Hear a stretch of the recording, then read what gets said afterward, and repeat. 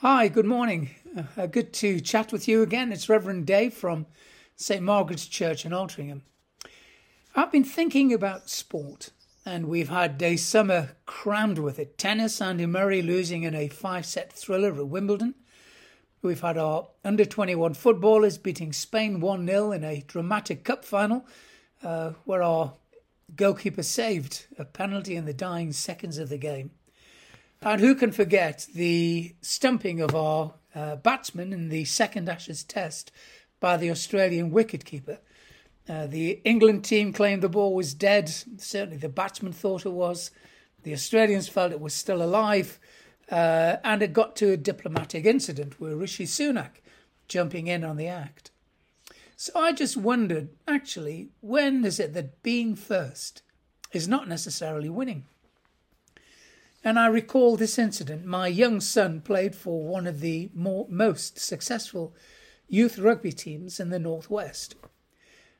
They were invited by the Rugby Football Union, the RFU, to take part in a beach tournament they'd organised in Blackpool. It was by invitation, and the best teams in the area were rocking up for the matches. The RFU had also invited some youngsters from a special needs school. As these youngsters took to the pitch, the special needs lads were used only, almost as warm-up.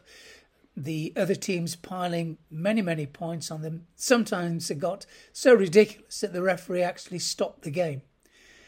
And as happens in all good stories, the final match was my youngsters' team were due to play the special needs school in their final game. If they won that game, then they would win the tournament.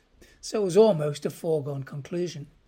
Well, they took to the pitch, and within a few seconds, my youngsters' team had scored a try, and it looked as if this was just going to be a rerun of everything else that had happened.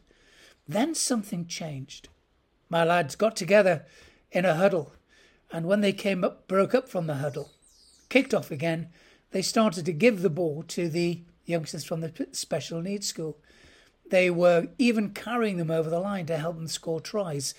And it was a great spectacle. In fact, there was hardly a dry eye on the touchline as these special needs youngsters picked up their courage, started to run around and had a great time. Of course, it cost my youngsters' team the tournament. But if you ask anybody, they'll remember that game. But I suppose few will remember who actually won the tournament.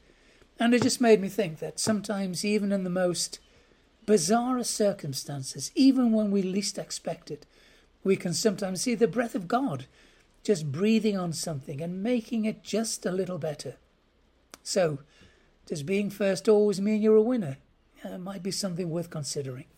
So, as ever, have a great week, and I hope to speak to you again in the near future. Take good care. God bless. Bye-bye.